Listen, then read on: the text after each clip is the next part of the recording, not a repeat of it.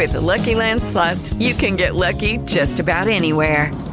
This is your captain speaking. We've got clear runway and the weather's fine, but we're just going to circle up here a while and get lucky. No, nothing like that. It's just these cash prizes add up quick. So I suggest you sit back, keep your tray table upright, and start getting lucky. Play for free at LuckyLandSlots.com. Are you feeling lucky? No purchase necessary. Void where prohibited by law. 18 plus terms and conditions apply. See website for details. Blog Talk Radio. This is Spencer Boyd, driver of the number 76 Grunt Style Chevy Camaro, and listen to The Pit Stop with Tim Disspain.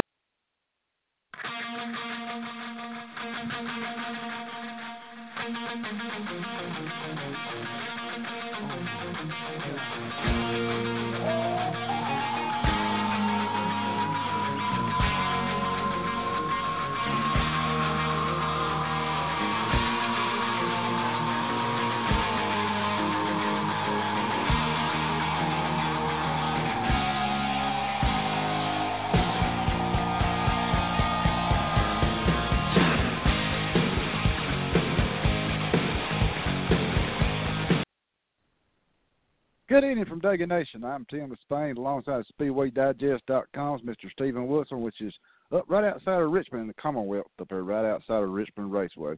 And we're coming at you live just where the crow flies, approximately 8 miles south of the 2.66-mile monster we call Talladega Super Speedway. And let's bring you on the official Reverend, the Reverend Joe Bubico from out there in sunny Southern California. Reverend, how you doing, brother? All right, Tim. How are you? I'm doing great. How's the weather out there, man? It's close to 100 every day. Yeah, I've been seeing Miss Betty's post. I've been seeing her post we've been on having Facebook. some humidity, which we don't usually have. And that's one reason why you moved out there, to get away from this humidity and rain, wasn't it? Yep. It's all your fault. I think you sent it. I know. Blame it on me. Everybody else does. What the heck? That's our job, isn't it? That's right. The radio host gets blamed for everything, like some of that social media flack I caught this past weekend for the Yellow Line rule down there at Daytona. I'm sure Stephen's going to bring that up, and got a lot to talk about. We got driver the number 23 Steakhouse Elite Toyota for BK Racing this past weekend at Daytona. Mr. J.J. Yeti is going to stop in the pit stop with us about 20 after the hour. And got a lot of people that are supposed to be calling in. And I want to get J.J.'s take. J.J. was one of the cars, Reverend, that actually I think Brett Whittingham, a writer from Stephen Wilson, SpeedwayDigest.com, put out there. He was one of only 6 cars that did not have any damage at Daytona this past weekend. Yeah, I believe that's correct. And JJ, I've known JJ for a long, long time. So he used to race down the street here at the local dirt track. So make sure you tell him I said hello. And to keep on keeping on. He's doing a good job. Those low budget teams are tough. If you want to call back in, because I know you have stuff going on too. If you want to call back in, I'll see if JJ can take a couple of questions, because I know we're gonna have a bunch of people. Not a problem. I may try to call back in. Let me see what's going on by then. It's been a long day. So Miss Betty had to go into the doctor's this morning at like 6 o'clock in the morning for some tests and all that crazy stuff, you know. I know it. It's rough when we start getting old, ain't it, Reverend? No kidding. I think I passed old a long time ago. I figured you was gonna crack on me and say, Tim, you ain't quite old yet. You're just older. Exactly. Old age is a privilege, but it's not easy. It's not for the faint of heart. You get that, Reverend. Just like Suzanne always says, it's better than an alternative, though. Even we know we're gonna be took care of. I don't want to be took care of right now. I want to stay around a little bit longer. Yeah, well, you know, I'm always ready to go to heaven, but Miss Betty said I had to stay till she goes. So I guess I'm stuck waiting. Yeah, you might as well just stick here and wait. Reverend Joe, go ahead and get us started the evening of prayer, if you don't mind. And I want to throw out there, The gentleman that we call Preacher here at Talladega Short Track suffered a slight stroke this morning. I think he had 2. Oh boy! But from what I've heard from Rita, he's awake, doing well, and feels a lot better. So I just want to keep thoughts and prayers in with Lynn Phillips is his name. I've always called him Preacher when I went out to the short track. Just wanted to throw that out there to some of our listeners. Y'all keep the friends and family of Mr. Lynn Phillips in your thoughts and prayers this evening. We will do that, and let's start this. Let's get this circus started. Lord, crank it up, Rev. We come before you, Lord, and thank you for all you do. We thank you for the past weekend's racing, that no one was badly injured, though they sure tore up a lot of it. It was a great race and a lot of fun, and we thank you for the races. We thank you for the local track races that were a lot of fun also, and luckily no one got hurt there either. We ask you to be with us in every way. Bless all we do. Keep after us. Keep us focused on you. I know every time I get off in another direction, you give me a good smack. So do that for all of us. Bless all the soldiers all over the world that fight to protect us. Bless our president. Help him to get done the things he wants to get done to keep our country strong and to get it back to where it belongs. It's so refreshing to hear a president that says we need to follow God. So we thank you, Lord, and we're going to be following you. Thank you for your Son, Jesus Christ, who died for our sins, and be with us all this week. We thank you in Jesus' name. Amen. Amen, Reverend Joe. Great invocation as always. Let everybody know they can follow you on social media and your website, ontrackwithjesus.org. Okay, ontrackwithjesus.org. That's the website. ontrackwithjesus at AOL.com is our email address. Our phone number is 951-232-7630. And Tim can tell you my Facebook and Twitter feeds, because I don't know those things. But you can pick us up in the pit stop and get a hold of us there. So all of you have a wonderful week. Be blessed and be careful, but have fun. Amen, Reverend Joe. Y'all too. And stay cool out there in sunny Southern California. Tell Miss Betty we said hello, brother. Will do. God bless you guys. Take care. God bless you too. You too, brother.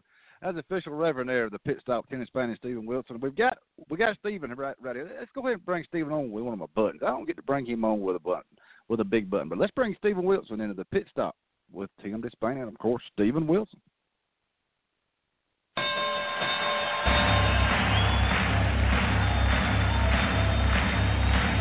Ladies and gentlemen, welcome to the main event.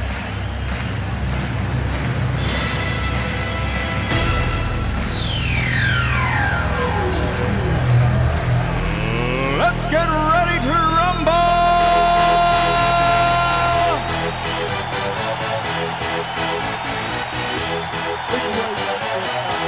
How you doing this evening, bud? No, I'm making it through. Trying to, at least. I heard that. How's weather up there? It got a little bit cooler, didn't it? Because I know 90 degrees is hot, but down this way, it wasn't up 96 or 97 like it's been being. I think the humidity was down some. I mean, it was still hot, but you could tell it was a little bit cool. It felt a little bit better. You could actually be outside and you could sort of deal with it some. Did it cool off on y'all a little bit up there, brother? Yeah, we got down, I don't know, 60s and 70s for about 2 days, and then one morning it was at 52 when I woke up here near the river, so it cooled off for a couple of days, and now it's starting to creep back up again. Summertime in the South, brother. You know how it is. To let everybody know, Steve, the number to call in is 215-383-3681. I'm Tim Disspain, Pit Stop Radio. Stephen Wilson, SpeedwayDigest.com. Coming up here shortly in about 10 minutes. We've got driver number 23, Steakhouse Elite Toyota for BK Racing, Mr. J.J. Yaley coming on. I know we got a lot to talk about there too, Stephen, because he was one of only a few cars that left Daytona without any damage. Everybody else, and I guess the reason we didn't get I'm throwing like a two-part question out there in one. I guess the reason we didn't get a penalty report from NASCAR's because there wasn't nothing left for them to inspect, bro. Yeah, I was reading earlier today that just between the 2 Daytona races this year, we've had 70 cars involved in some kind of incident or some kind of wreck out there, and about 300 cars in about the last 7 to 8 years or so when, these races at Daytona. So, there's a lot of cars out there that came home damaged. There were very few people. I think there was maybe 6 out of 40, maybe 7 out of 40 that was not involved in some kind of racing incident through the 400 miles Saturday night at Daytona. The craziness did ensue. We saw it not just, at the ending of the stage.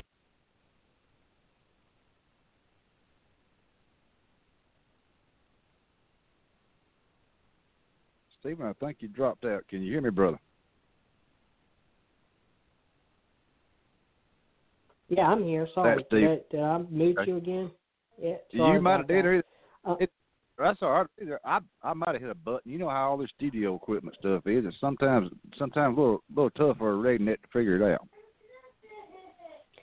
Yeah, I mean, these incidents that we've seen a lot of these incidents here lately at the end of these stages, and these stages have helped precipitate some of these incidents as many of the drivers are trying to get up there and get as many points as they can for the playoffs later in the year.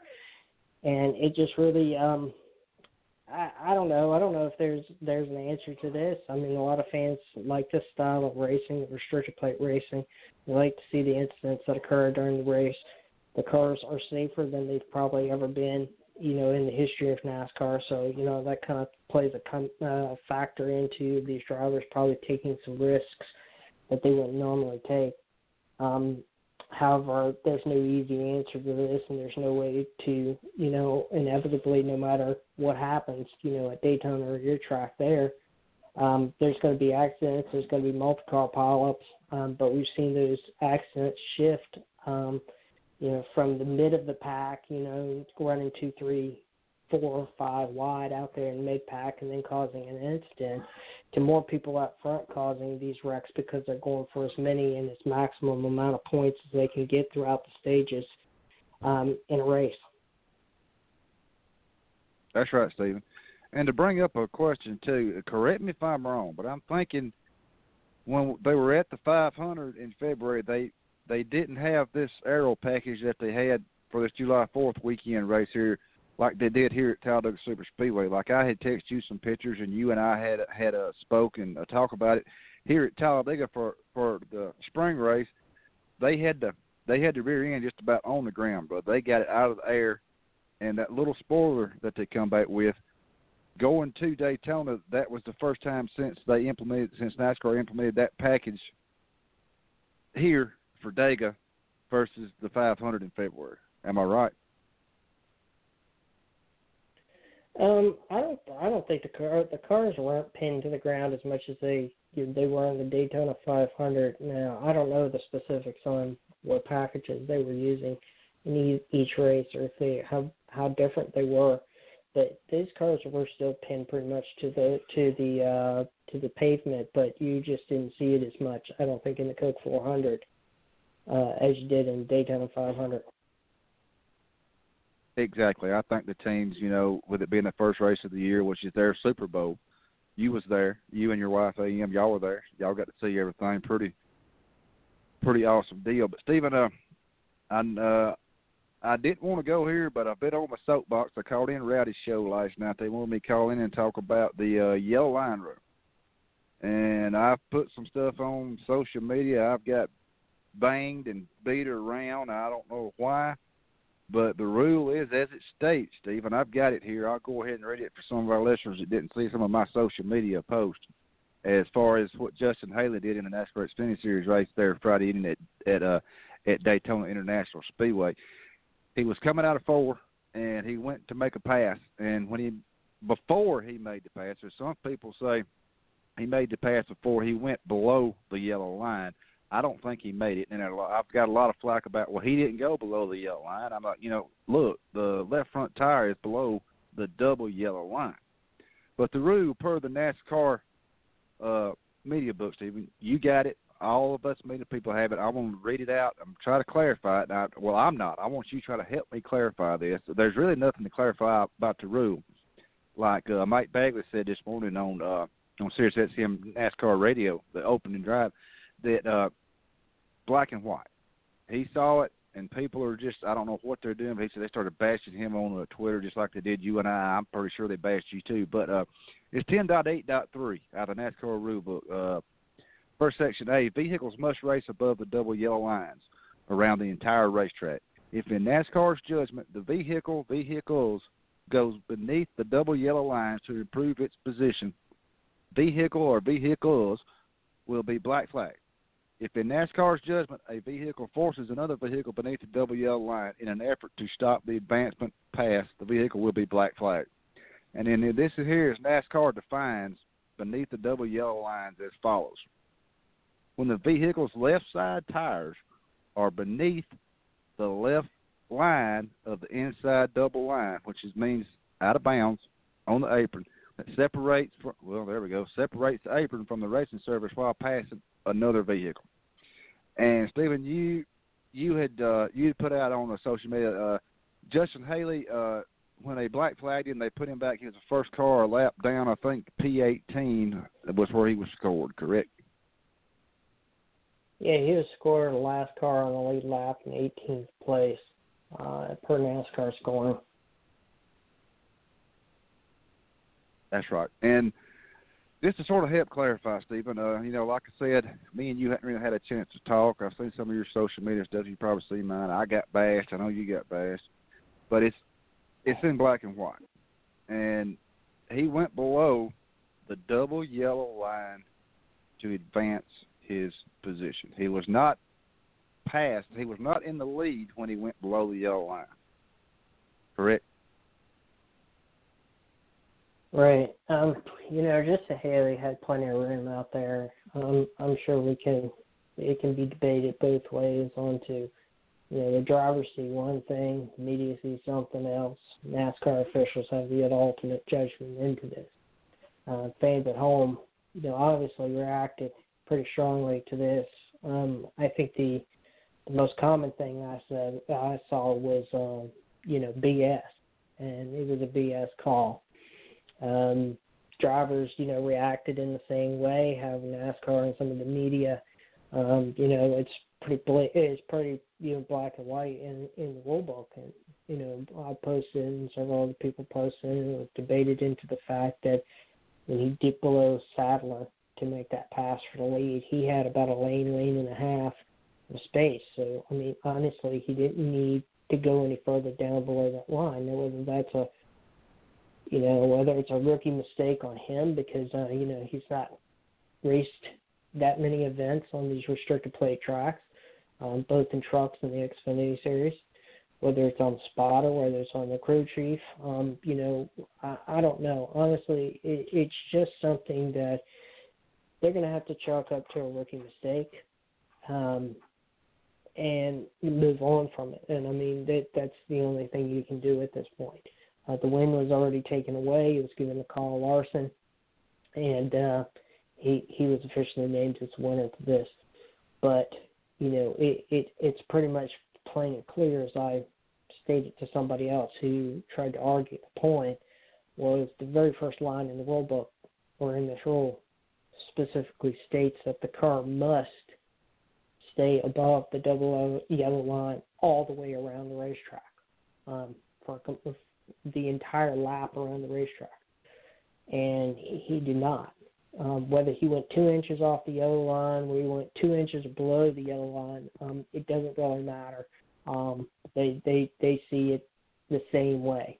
Regan Smith had this same problem years ago right there at your track in Talladega. Others have had this problem with going below the double yellow line. He's not the first. He won't be the last. These are judgment calls in a lot of ways. But NASCAR has many more camera angles than what we may see at home. They use the TV cameras, but they have their own setups at the same time, and they can see a lot of these things going on in real time. So these judgment calls can be made pretty quickly, and now more accurately than probably ever before. So the win was taken away at this point. The team just needs to move on. Justin Haley will learn from this. Everybody on the team will learn from this, and they'll be stronger because of it. And they won't be the last ones that this ever happened to. So they don't have to sit and worry about that too much. That's right, Stephen. And to add to your point, NASCAR implemented this double yellow line here at my home track, Talladega Superspeedway, and at Daytona International for a safety reason, because drivers would go down there. And it's just like a double lane line on your regular highway. Here's the way I sort of look at it. If the state trooper sees you cross that double yellow line to pass, he's going to give you a ticket. And to also add to your point, Stephen, Brad Keselowski a few years back here at my home track, when they had that double yellow line stuff, Carl Edwards tried to force him down when Brad got under, when he was racing. Who was he racing for? Was it Phoenix Racing, Stephen? Phoenix? Anyway, you know who I'm talking. Well, that's when Carl Edwards got up in the catch fence out here also. So, and that was to add to your point. Some of the drivers, as far as Brad Keselowski, has mentioned this blocking stuff about, he's tired of the bad blocking. Well, I mean, that's a twofold question too, Steve. I don't know where to go as far as that. To blocking's probably racing. Do I agree with it? Yes. Do I agree with it? No. But if the guy like Brad Keselowski did here, when he got his nose under Carl, and when Carl got shot up in the catch fence, tore the catch fence up, I think there was some young lady, she got hurt pretty bad, but I think she made it and everything, because Carl Edwards brought her back the next race and had her down there in the pits. But it was a big carnage, and my main concern is safety, Stephen. But I do like to see them race. Would I like to see them race on the whole racetrack? Yes, but there's this black and white rule from NASCAR that says, just like here in the state of Alabama, state trooper sees me pull out the path on a double yellow line to advance my position to get around that guy where I can get to work quicker and I get a ticket, I'm guilty, brother. Yeah, I mean, that's just what it is. At the end of the day, they just need to move on. They'll move on. And like I said, they're not going to be the last ones. If this is ever going to happen to, somewhere down the line, we're going to be talking about whoever the next person is that this happened to. So, this will be long forgotten by the time they get to Kentucky this weekend. Yes, I'm pretty sure, Stephen. And let our listeners know, again, the number calling is 215-383-3681. I'm Tim Disspain, just south of the 2.66-mile monster we call Talladega Superspeedway. Stephen Riddle from SpeedwayDigest.com, just right outside of Richmond Race there in the Commonwealth of Virginia. And we're waiting on our next guest, Mr. J.J. Yaley will be coming on, just to sort of talk a little bit about J.J. Stephen. He made his scene on racing back in 1997. He runs some USAC sprint cars, and I didn't know it till I started studying on him. He actually run a race in the Indianapolis 500. But J.J.'s been around. Not saying that as a bad thing, but he's been with Joe Gibbs, and he runs full-time Xfinity Series, and has had some pretty good rides. He just had some bad luck, bro. Yeah, I mean, he's been all over the place in the last 10-plus years. I mean, I remember him running at Joe Gibbs Racing. I remember him running at, others, over the years. He's a fairly decent race car driver out there that has a lot of talent and a lot of knowledge across the spectrums of racing and the vehicles that he's getting into. With a lot of bad luck, like everybody else sometimes, where, funding isn't always there.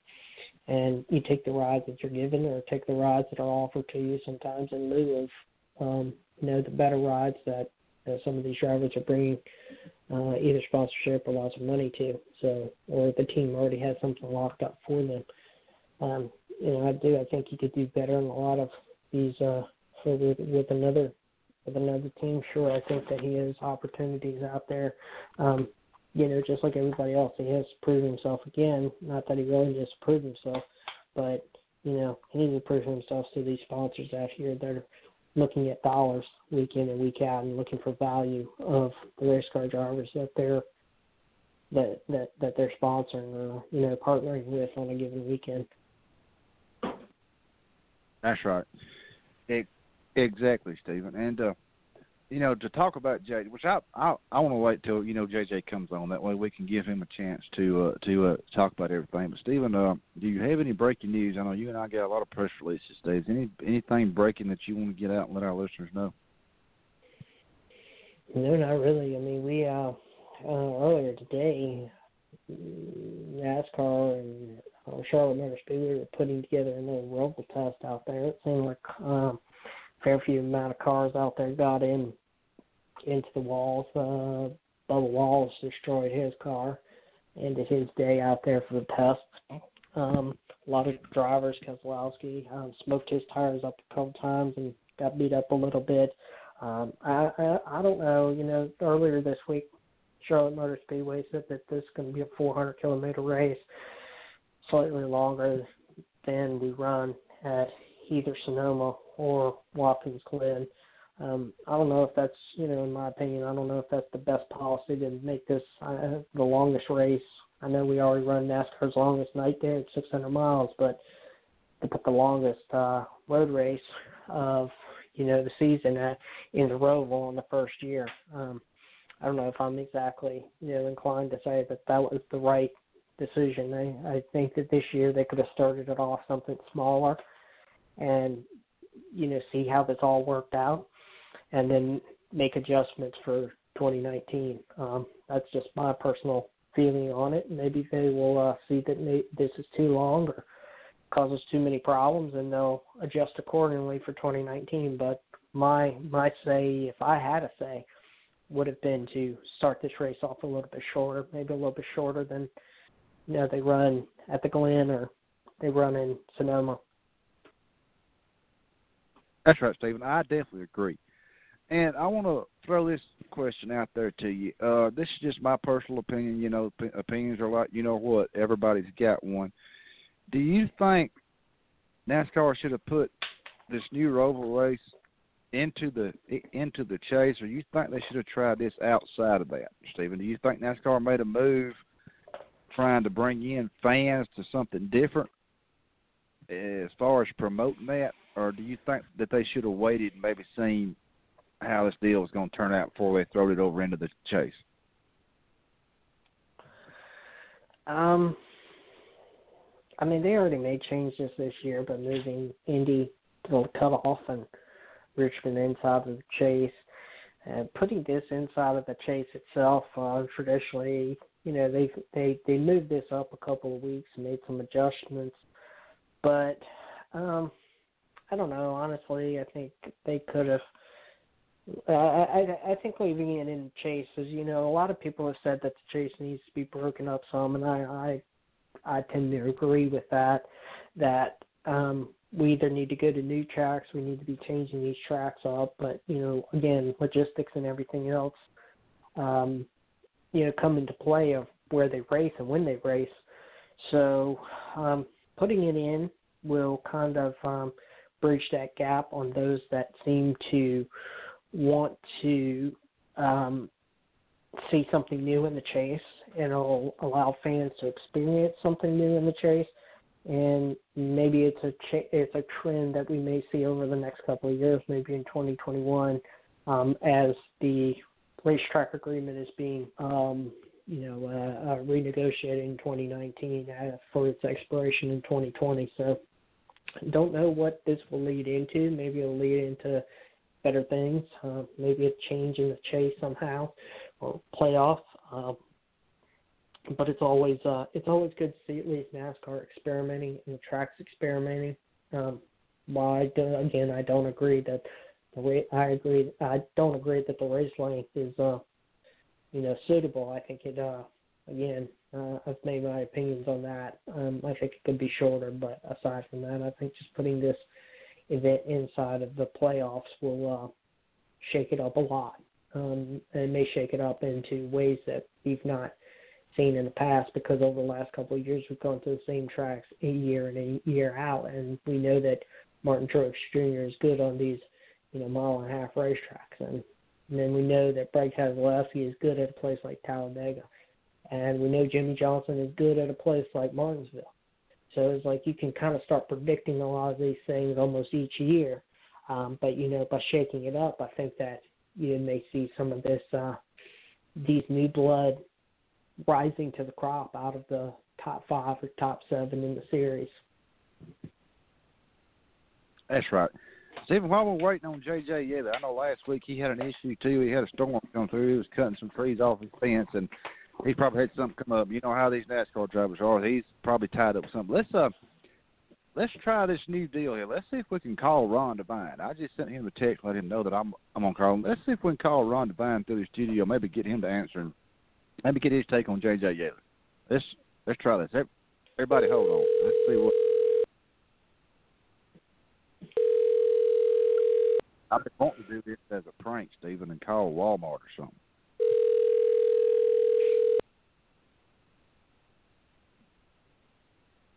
This is Ron Devine. You reached my cell phone. Please leave me a message. I'll get back to you as soon as I can. Thank you. At the tone, please record your message. When you've finished recording, you may hang up or press 1 for more options.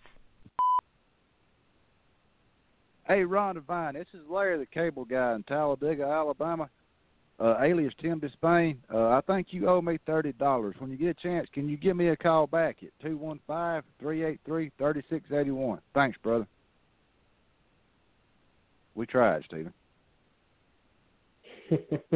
You done found a new button inside the studio, huh? Yeah, that's right. We know me and you have talked about doing that, calling that, and I wish I had somebody else we could call. I mean, this would be better than talking about NASCAR, man. We just call. What was that comedian, Stephen, that used to call around and say, talk about that, you owe me money, and just how big a boy is you, and God, who was that comedian, Stephen? I listened to a lot of his. Dang. Oh, man. I know who you're talking about. Yeah. Man, what was his name? I can't remember right now. Roy D. Mercer. There you go. Yep. That's it. Yep. I see him. But Stephen, let's take a little break, brother. Let's take a little break, get up, stretch around, and move around and everything, and we'll come back shortly. I'm gonna play a little song here, and then we'll Stephen and I are gonna get up and stretch. I know Suzanne wants to get up and stretch too. She's in there manning the phone. She does a great job every weekend, every Tuesday. I want to thank Suzanne for doing that. But Stephen, let's take a quick break, and we will be back live in a few moments from just south of Talladega Super Speedway. I'm Tim Disspain alongside SpeedwayDigest.com. Be back in a few.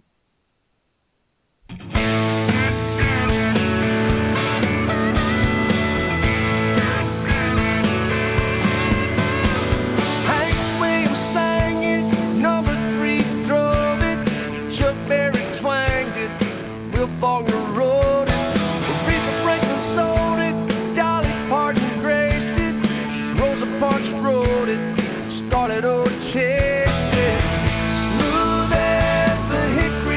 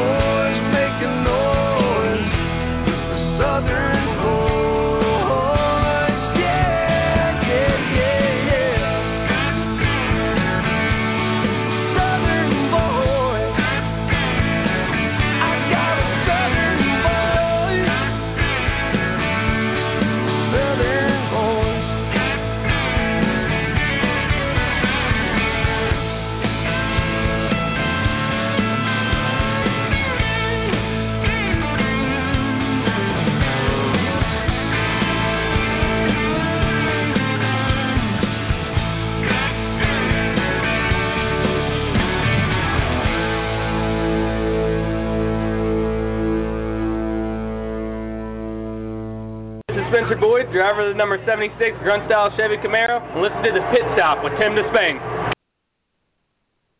We're back live from Dega Nation. I'm Tim Disspain alongside SpeedwayDigest.com's Mr. Stephen Wilson. See, we're waiting on a guest to call in. He must have had something come up, but we're going to try to give JJ a call here in just a few minutes. But Stephen, coming to Talladega, the fall race out of the elimination race here, do you think that was a good thing, or do you think NASCAR should put? I mean, it's just like throwing them out on the Roval up there at Charlotte. Do you think NASCAR needs to go back and rethink this, and maybe put Talladega as one of the cutoff races? I mean, it's tough to say because anything can happen here too, just like it can in Daytona.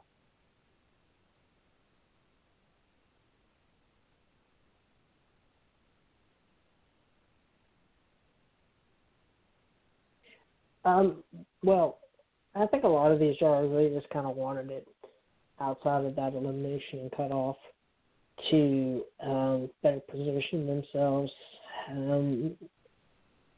It's kind of hard to agree or disagree on it. There's validity to both sides of that. Drivers maybe not be taking as many risks, but they're going to still take those risks to some degree. But at the same time, does it lessen the intensity of the event? And in some cases, over the last couple of years, and there's multiple changes that we've had between the way that the playoff or chase is constructed, the way that the stages are now sitting on top of it. We've seen some of these events at some of these tracks that are in the middle where, people, they consider them almost like throwaway events. And the racing hasn't been as exciting or competitive, from a fan's point of view or from a TV perspective. And some of these events have kind of lost that prestige, and there's compounding things that go around this, but I don't think Talladega is somewhere that they're going to lose that prestige. They're going to be able to sell tickets and camping and sponsorship and all the things that come around that. But, there's two sides to the argument, and I can understand both sides of them, to be honest with you. I think we just have to see and let the thing roll out this year and see where we're at. A lot of what people are always talking about is, they want to see changes. They want to see changes in the sport, want to see changes in the schedule. So the schedule is changing to some degree. I think these are testing the water for 2021, and I think people, if they want to hang out and hold on until the renegotiations, I mean, we'll know, by March, April next year, what the schedule is going to look like in 2021. So, we can, we don't have that much longer, 8-9 months to wait, and we may see some changes, and maybe even 2020 is, they make some more tweaks, and then in 2021, as they move towards either a new contract or agreement or whatever they had, or maybe they just abandon it totally and go with something totally different. And so a lot of these things are fluid. They're fluctuating, a lot of things. It's kind of a moving target as NASCAR is switching gears to a partnership type agreements instead of somebody sponsoring the series as a whole. So, there's a lot of changes coming up, and I think these are just to be able to test the waters. That's right, Steve. And I keep bringing up Sirius XM NASCAR Channel 90. I was listening to the morning drive this morning. I don't know if you listened to it. It was on up in the morning. I was at work, and I had it playing on my computer there. And Bagley and Pistone had Todd Bodine on, and Todd Bodine, they had got talking about tracks. It's funny that you mentioned that and bring that up, talking about some of the back when when NASCAR, and this is, you know, sort of quoting what Todd Bodine said. This is just his opinion. I'm just forcing it along. That NASCAR back in the day, they left your favorite track, North Wilkesboro Speedway, my ex-boss man there, Mr. Andy Staley, and they left Rockingham and some more of the tracks to go out and build these 1.5 mile tracks, like Jeff Burton calls cookie cutters, the cookie cutter tracks. They said we can build these bigger tracks out in the some of this other demographic area and bring in bigger crowds. We can get more stands around them and bring them in there. And now, Stephen, the fans have sort of flip-flopped. They're wanting to go back to some of the grassroots stuff, like you and I really like your Wilkesboros, your Rockinghams. I mean, just to mention some, Bowman Gray back in the day was one of the big NASCAR events there. Do you think NASCAR might need to look, I mean, you know, you hate to take dates from tracks like you and I talk about all the time. You don't want to take a date from a track. But is there a way to work in maybe some of these smaller tracks, your grassroots tracks? I mean, even South Boston Speedway up there, right there beside you, Stephen, there's so much legacy and so much iconic memories at some of these tracks that all of a sudden now the fans are wanting to bring back. And before they wanted to go to, I don't know if it's fans or NASCAR or what have you, but they went to the 1.5 mile track, like I said, to build bigger track. But they built too many. This is my opinion and my opinion only, listeners. I think they built too many 1.5 mile tracks. But just so we get your take on that, Steve. Oh, well, that's a loaded question, to be honest with you. My bad. I can scratch it off.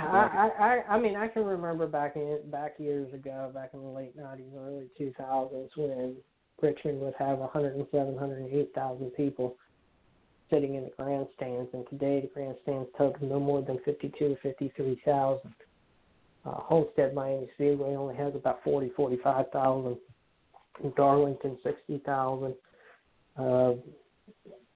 What is Charlotte these days? 85,000, down from like 150, 160. Texas Motor Speedway can maybe get, 40, 45, 60,000 people show up to an event for a racetrack that has 210,000 permits. A lot of these tracks are contracting, and they're moving as the market shifts. In the late 80s and early 90s, as NASCAR become more popular, and through the early 2000s, tracks expanded, seating all over the place, everywhere from my track to Northwest First Speedway went from about 37,000, 38,000 stands in late 88, 89 to 60,000 seats 10 years later when it closed down, and they were selling every seat there. But when they moved to other tracks are obviously selling 100, 120,000 seats, so that was double the capacity of a track like there. Richmond was putting in, 107, 108,000 people. How many? What did Bristol go? 40 some odd races streaked sellouts, and that's 170-ish odd thousand people. The market has contracted. The money has shifted within the market with entertainment dollars, especially in 2008, 2009, as the economy turned itself down. It's turning itself back in some degree, but the race fans just aren't coming back like they did in the late 80s and late 90s. There are new set of fans that are either stuck with the sport or coming into the sport, and some of these may not be your long-term fans. They may follow the sport to some degree. I mean, there's tracks out there that I think we could take a race away from. I'm sure people will tell me I'm biased by saying this, but I honestly can't see Texas having 60,000 people in a grandstand that seat 210,000 having 2 races a year. At some point, this is going to come to a head that, this just is just a bad look.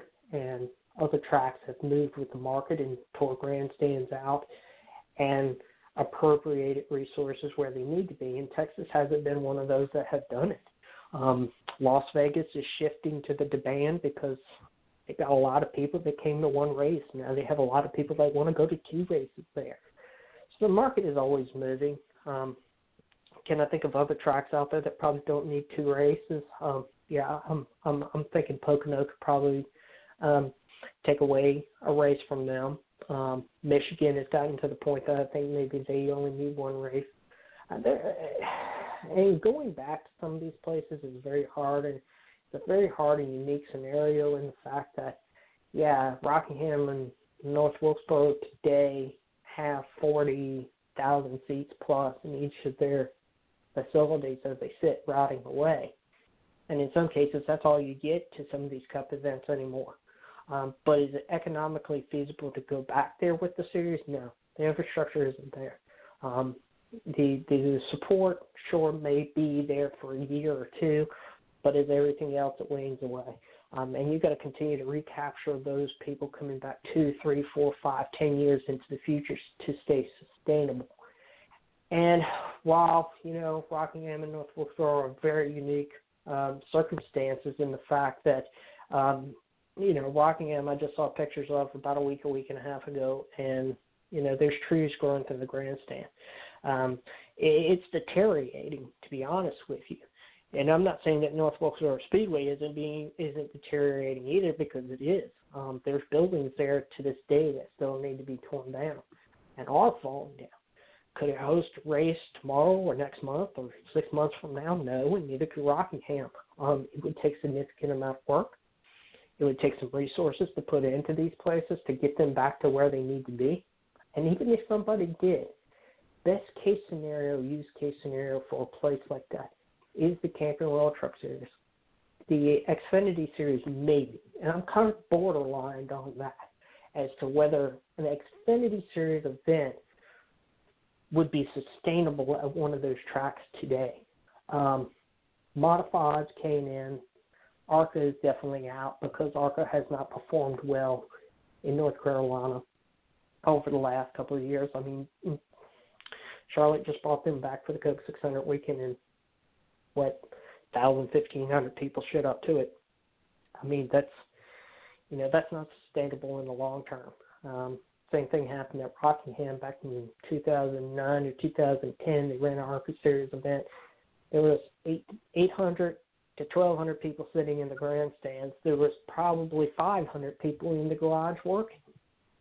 So, ARCA isn't something that could come back to these places. They just haven't performed traditionally very well in the North Carolina market.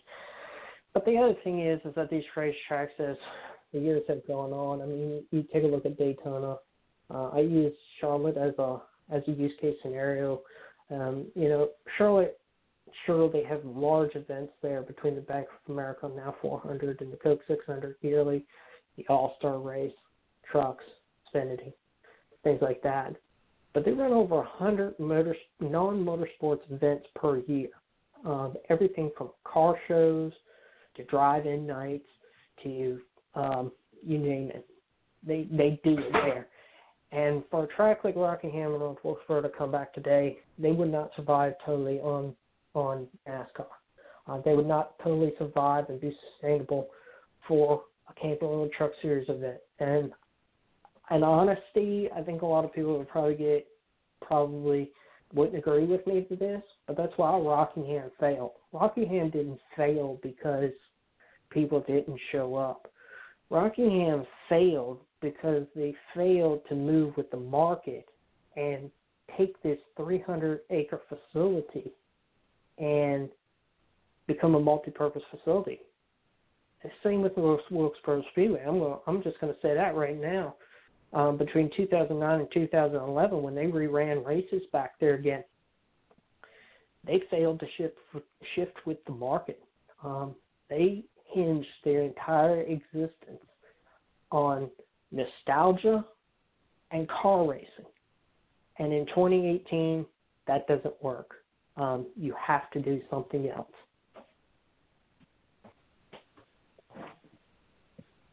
Yeah. That's right, Steve. I'm trying to multitask. You know, Tim's not good at that. I'm texting Ron Devine. I'm trying to take Tim. Yes, sir. Calling again. JJ didn't make it. I'm gonna let up. But yeah, Stephen, just to talk a little bit about that too. And we're not going to call any names, because we had the owner of Rockingham on our show a few years ago, and like you said, he had the opportunity to make it what he could make it, and why he didn't, I don't know. And so to answer your question too about these tracks that are taking seats out. Suzanne and I went to the Fellowsville Quick Trip 500 again this February back over at Atlanta Motor Speedway, and Ed Clark and the bunch over there. It was probably 2 days, Stephen, that I was there, and I looked back toward turn 4, and you know where all them grandstands was? They were gone, and I mean, it took me 2 days to realize that. I guess because I was so focused on doing my job as a media person, or either I just didn't really look that way to see that. But they took them stands out, and you remember back in the late 80s, early 90s, when you could see that there was a pine tree before they built them stands that was sitting behind turn 3. I happened to catch a glimpse of that pine tree, and I told Suzanne, I said, "Look, Yana." She said, "What?" I said, "I ain't seen that pine tree since in the 90s. I said, "They had took them stands out." I got right there where I could see, and sure enough, the stands was gone. But something, again, just something to throw out there and talk about, Stephen. There's, like you said, the way the economy's coming back great right now, but there's no easy fix to it, and we don't know what we're going to do, but we've got to get some of this younger generation into the sport, off of their cell phones, which I'm a bad culprit too. I stay on my cell phone too, as far as social media and text and all that.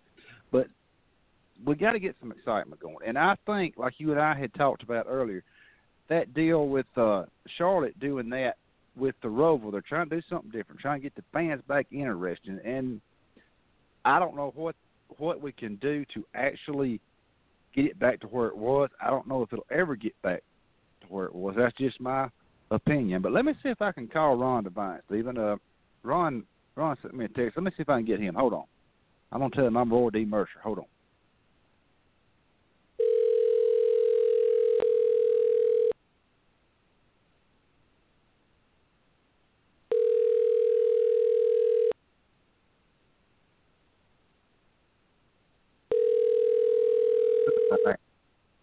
Hello? Hey, Ron Devine, this is Roy D. Mercer, Tim Disspain in Talladega. You owe me $30. Hey, brother, what's going on, man? Nothing. Are you looking for JJ? Well, we were. JJ must have had something come up, and I just come up with an idea. We got this new deal here in our studio, Ron, where we can actually call somebody. And I told our listeners, I said, let's see if we can call Ron Devine. So I called you earlier. You probably heard the message that I had left, and I knew that you weren't going to recognize the number, but just wanted to maybe get you in and talk about how everything went down with JJ. Like I said, we figured JJ must have had something come up, but thanks for allowing me to call you through our studio. That's pretty neat. I guess that's why we pay all that money in it, Steve.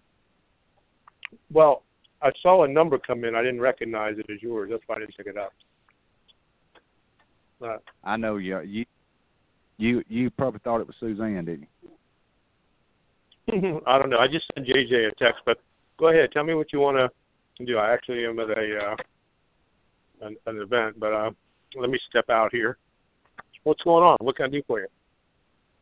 Oh, not much, Ron. I just want to talk a little bit about how's everything going with BK Racing and all that deal. And thanks again for letting us call. And let us know, is JJ going to be in the number 23 car this weekend at Kentucky? I believe so. I don't know that they've announced all that, but I believe he is. Okay. Are we on the air? Yes, sir. We are live. We're okay. Live from so I'm probably not the one to tell you that. That's why I was hoping JJ would call. But I think they're working on it. I don't think it's finished yet, but I think they're working on it. Hopefully he is. Okay, all right. Ron, I hated to bother you, but thanks for taking the call, and maybe JJ will call in here shortly. And I know you're at an event. Stephen, can you answer one or two questions for Stephen? Yeah, go ahead. Go ahead. I'll give you a few minutes. I just sent him a text. Hopefully he'll dial in. What you got? I was going to let you two go. I was going to be put on the spot here. I don't know. That's okay. I'm going to let Tim take this one. I'm going to let Tim take this one because he kind of put me on the spot here. That's okay. Fire away. I've been on the spot for about 6 months here, so you can't possibly come up with anything I haven't had to face. All right, Rod, I want to ask you one short question, and you got to answer me if you don't want to, and then I'll let you jump out of here, and maybe JJ will hop in. What happened with the deal with Grey Golden and Earthwater? Is it something that just got put on pause and you went with JJ Yelly for the 23 car with the Steakhouse Elite, or is it something you might be looking for? Because I know JJ raced for you some back in the day. Are you looking to maybe put him in that car full time, or can you let us know what happened with the deal with Grey Golden? Yeah, so again, I'm not the right one to probably, be telling you all that, but let me just comment first off on Earthwater. The company's doing great. They were back on the car, and I hope you see them back on the car. They've gone on to their system, and they're just announcing their new product line that's coming, and they've been pretty focused on that. So, I think you'll see more of that. I'm still very close to them, and we're still doing a lot of work together. And I think it's a great product that Blackwater with the 77 minerals in it is really good for your body. It hydrates you, and it's really a terrific product. In fact, they're coming to Washington this weekend to do the Miss Earth contest, which they're the sponsor. They're the title sponsor for that, and but they're still playing with us in the sport, and I think you'll see them back on a car at some point. As far as the rest of the year goes, I think you'll see some driver opportunities and some change going on there with different sponsorships and things along those lines. I think they're just trying a couple different things. That's all. It's nothing against Gray, or he did a nice job for him. He kept the cars clean, and we were able to build the fleet back up. So I thought they did real well. And so, I don't have any hard feelings with him or anything along those lines. I just think that, there's sponsor opportunities out there that have drivers attached to them. And that's how JJ comes along, and we'll keep going like that and see how it goes. Amen. Did I lose you? Ron, thank you. Okay. No, sir. I got you. Thank you for taking time to step out. Like Okay. I said, I put you on the spot. I put Steve on the spot. But thanks again, and thanks for everything that you do for Stephen and I and Suzanne and Anne-Marie. And good luck this weekend in Kentucky. Get back in there and finish eating, brother. We appreciate you. Okay, I appreciate it. Thanks. See ya. Bye-bye. See you, Ron. Ron Devine there, BK Racing. I don't know if you really call him the owner there, Stephen, but he actually, that means a lot to me for him to step out of an event and come on and talk to you and I live on the radio. That really been a lot right there, brother. Yeah, sorry. I guess you put me on the spot there for a minute, and I didn't know what to say. I kind of clammed up on you. Sorry about that. That's all right, brother. Like I said, I just happened to think about trying to call him, which he, like I said, he had texted me that, was that you that called? I said, yes, sir. He said, well, call back. And that's when I said, let me try calling back. And just to let everybody know, I did put him on the spot. I did put you on the spot, Stephen. I apologize for that. But I did get some sort of answers out of him about Grey Golden and Earthwater. Not really nothing concrete, just they agreed to part ways. And the way he talks, J.J. Yelly's going to be in the car this weekend at Kentucky with a Hooker State 400 there. So that's a good deal for JJ because he's been around the sport a while. And just like Ron said it, he had text JJ. JJ must have something going on, or either he's just give out tired. But Ron's going through a hard time right now, brother. He went through that deal with the state of North Carolina. He's had some real good drivers. He's actually had J.J. Yelly drive for him back in the day when he first started. And when I first met him, he and I spoke. He had bought when Michael Waltrip Racing were closing the doors. He bought a lot of their Toyotas. He bought a lot of their shop equipment. Is how Ron really got his real big boost there, and he had Matt DiBenedetto and David Reagan. When I really got to know him, and then again, he had J.J. Yater there also. J.J.'s a good driver. Like I said, he was with Joe Gibbs Racing, and Ron has always told me that him and J.J. have always clicked, and he's got a new crew chief, Tony Furr is crew chief for J.J. Yaley now, and Ron's just down to the one car, the number 23 car, which he actually owns or did own, the 83 and 93 also. So just Bob, like I said, Bob Parker threw out a tweet earlier. All this stuff still up in the air with Ron Devine and BK Racing, but Ron's hanging in there, and I actually did put him on the spot, and I'm glad he sort of answered some of them questions. I mean, you could tell the man was eating still, and he got up and walked out. But JJ must not be going to make it. Like I said, JJ must have something going on. But, Stephen, do you have any thoughts on Ron Devine and BK Racing on how this deal may or may not turn out?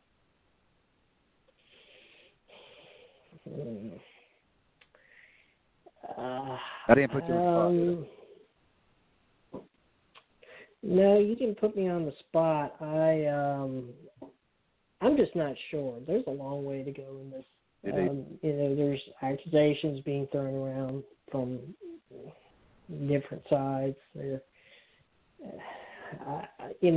a part of racing. We've seen this before in racing. It's not like it's something new. And I think just as this thing works through the process, we'll just have to see where they lead out to. Right now, it's hard to say where it will go. I know that there's been some rumors that, the team will be put up for sale here in the next couple of weeks, or is at least asking to be put up for sale.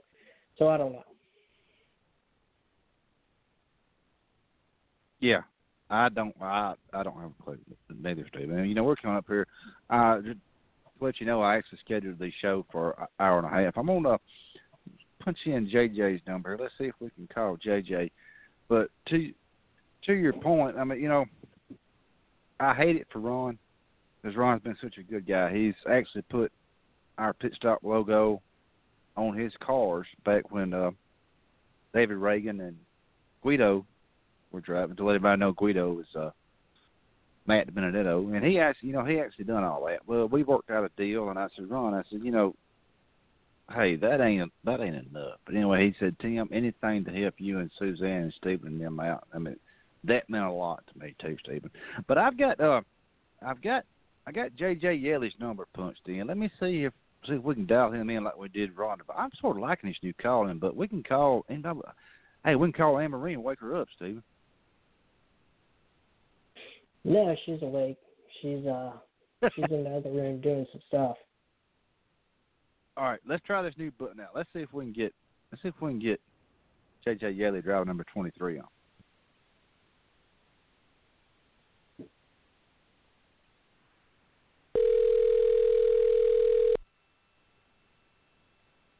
It's ringing.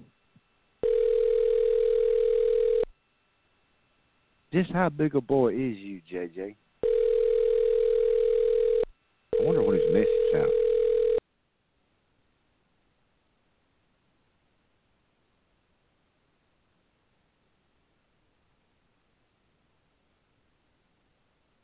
Well, it's like it just cut off. Okay, bye-bye, JJ. We'll see you at a later date. Stephen, we're coming up here now. Let's go ahead and talk about some racing this weekend at Kentucky Speedway. We've got all three series up there. The Monster Energy NASCAR Cup Series, the NASCAR Xfinity Series, ICO 300 there, and the trucks. Let everybody know where they can follow it on the I know you're going to be covering stuff on social media, but let everybody know where they can follow the TV schedule and radio stuff, Bud. You got the floor. On Thursday, Friday, and Saturday this week, starting with the NASCAR Camping World Truck Series out there qualifying at 5:10 Eastern Time on Thursday, and then racing the Buckle Up Your Truck 225, 150 laps, 225 miles. 7:30 out there. PRN will have the radio. Fox Sports 1 will have the TV coverage coming up Friday. NASCAR Xfinity Series qualifying 5:05 with Monster Energy NASCAR Cup Series qualifying just after that at 6:40. Then at 8 o'clock, the All-Scope 300, 200 laps, 300 miles for them. NBCSN has that all set up. And then Saturday night, 7:30 p.m., Monster Energy NASCAR Cup Series racing out there in the Quaker Stake 400 presented by Walmart. 267 laps, 400.5 miles will make the distance for another Saturday night race underneath the lights there at Kentucky Speedway. That sounds good, brother. And I done get hooked on this button. Let me try to call one more person, and then we're going to jump out of here. I'll let you throw out where you can follow. Everybody can follow you on social media and all that. I'm going to call my sidekick, my crew chief out here at Coosa Valley Electric, Mr. Irvin Pate, and he's probably going to kill me in a moment. I just want to see if he answers because he's real shy. So just hold on. This is fun.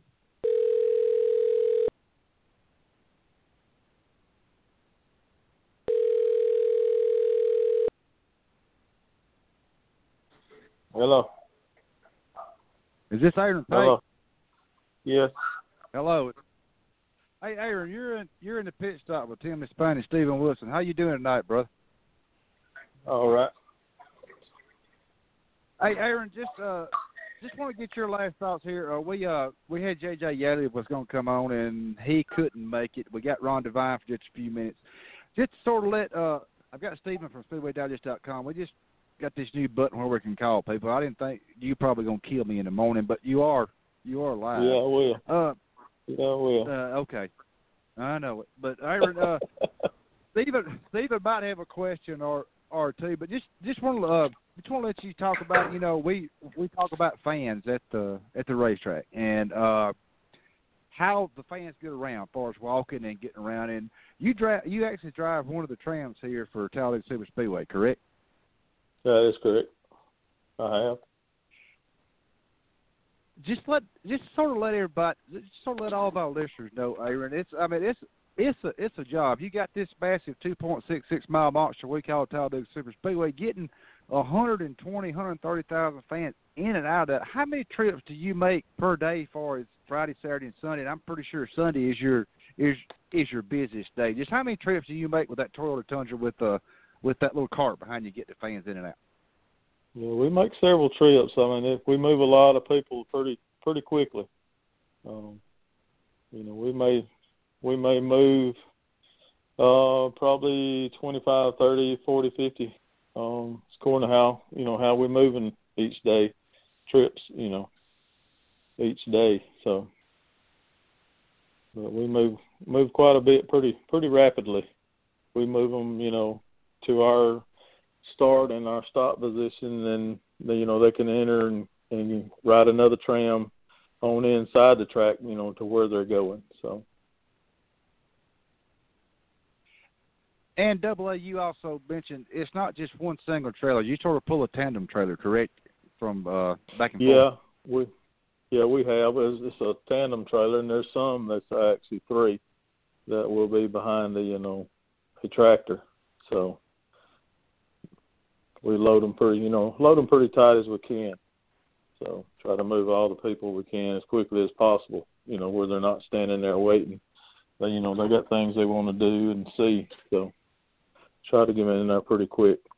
That's awesome, Double A. And I want to see if Stephen might have a quick question for you. I put him on the spot a while ago with Ron Devine. We called Ron Devine. He was in a restaurant eating, and I put Stephen on. But Stephen, my boss man, well, I'm not going to call him boss man. Aaron always says I'm not your boss man. But Stephen, would you like to ask Aaron, since we got him on here, and he's going to kill the hell out of me in the morning? Anything you want to ask him about getting these fans in and out of the Speedway? No, I'm just wondering if somebody can run some electricity to my house and I know how to pay for it. Can you work a deal out somewhere? Yeah, I wish we could. Yeah, we could make it cheaper. I believe we'd start pretty quickly. Everybody jump on that deal. So. Well, we won't let nobody know. So. Yeah, that's right. Well, all right. Hey, we're gonna let you jump out of here. We got this new button, and Steve and I have been trying it out where we can actually call people. And like I said, I'm sorry I put you on the spot, but I wanted to let Steve sort of get your take about how many people that you bring in and out of this 2.66 mile monster here with Talladega Series Speedway. But thanks again, brother. Right. All right, y'all I'll have see a you good morning. All right. All right, you too, hey. All right, bye. Aaron Pate there. He's gonna kill the hell out of me in the morning, Steve. And I should never found that button. But anyway, JJ Yalley must have had something come up. But I want to thank you, Steve. I want to thank Anne Marie and Suzanne for answering the phone. Everything that y'all do for SD and helping us out with the pitstopradio.net. And like I said, I want to thank Ron Devine for us letting him call him. I want to thank Double A there for letting me talk to him. His name's Aaron Pate. I call him Double A. But, Stephen, like you said, you've already thrown out everything as far as the radio schedule and all that's out there. And we got a big race at Kentucky this weekend. Let everybody know where they can follow you at on social media and your website, my friend. You got the floor. You can follow us at Speedway Digest on Twitter, Facebook.com/Speedway Digest, and SpeedwayDigest.com. That's a 10-4. You can follow me at pitstopradio.net. Stephen hosts my website, made it for me. Thank you very much, brother. I appreciate that. You can follow me at TD Lyman on Twitter, at Pitstop Radio on Twitter, and Tim Disspain on Facebook. And we're going to say good night from the Pit Stop, live from Talladega, Alabama. We'll talk to y'all next Tuesday after the big races. All three series will be at Kentucky Speedway this weekend, and we will talk to you next weekend. So Steve and I are going to say see ya from Talladega.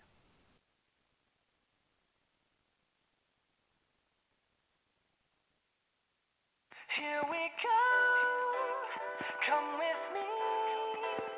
There's a world out there that we should see. Take my hand, close your eyes. With you right here, I'm a rocket till let's fly. Up, here we go, up, here we go.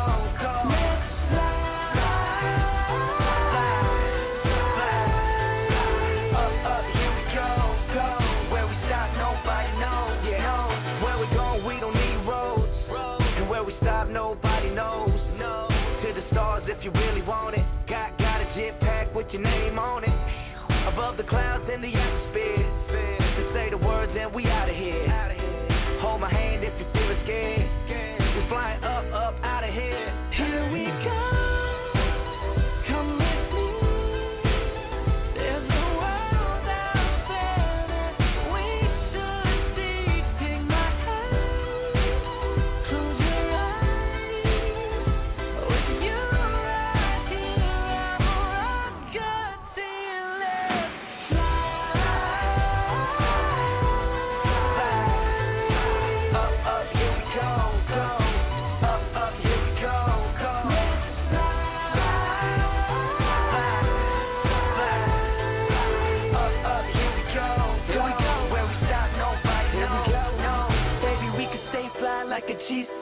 Shop the streets of Tokyo, get you fly kick.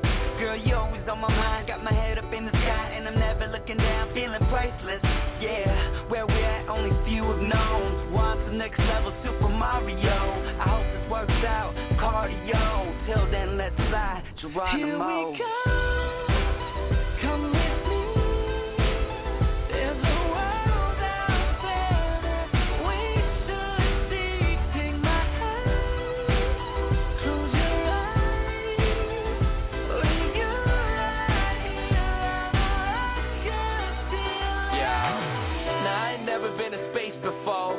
but I ain't never seen a face like yours. You made me feel like I could touch the planets. You want the moon, girl, watch me grab it. See, I ain't never seen a star this close. You got me stuck by the way you glow. I'm like, oh, oh, oh, oh. I'm like, oh, oh, oh, oh. Here we go.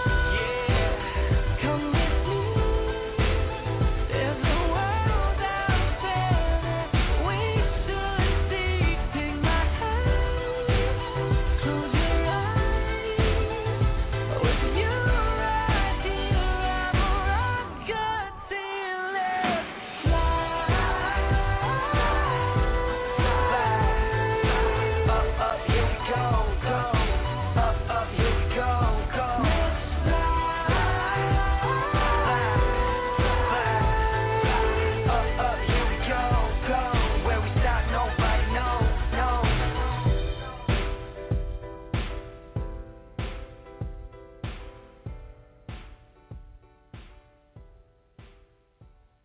Hello, it is Ryan, and we could all use an extra bright spot in our day, couldn't we? Just to make up for things like sitting in traffic, doing the dishes, counting your steps, you know, all the mundane stuff. That is why I'm such a big fan of Chumba Casino. Chumba Casino has all your favorite social casino-style games that you can play for free anytime, anywhere with daily bonuses. That should brighten your day a little. Actually, a lot. So sign up now at ChumbaCasino.com. That's ChumbaCasino.com. No purchase necessary. VGW Group. Void where prohibited by law. See terms and conditions. 18+.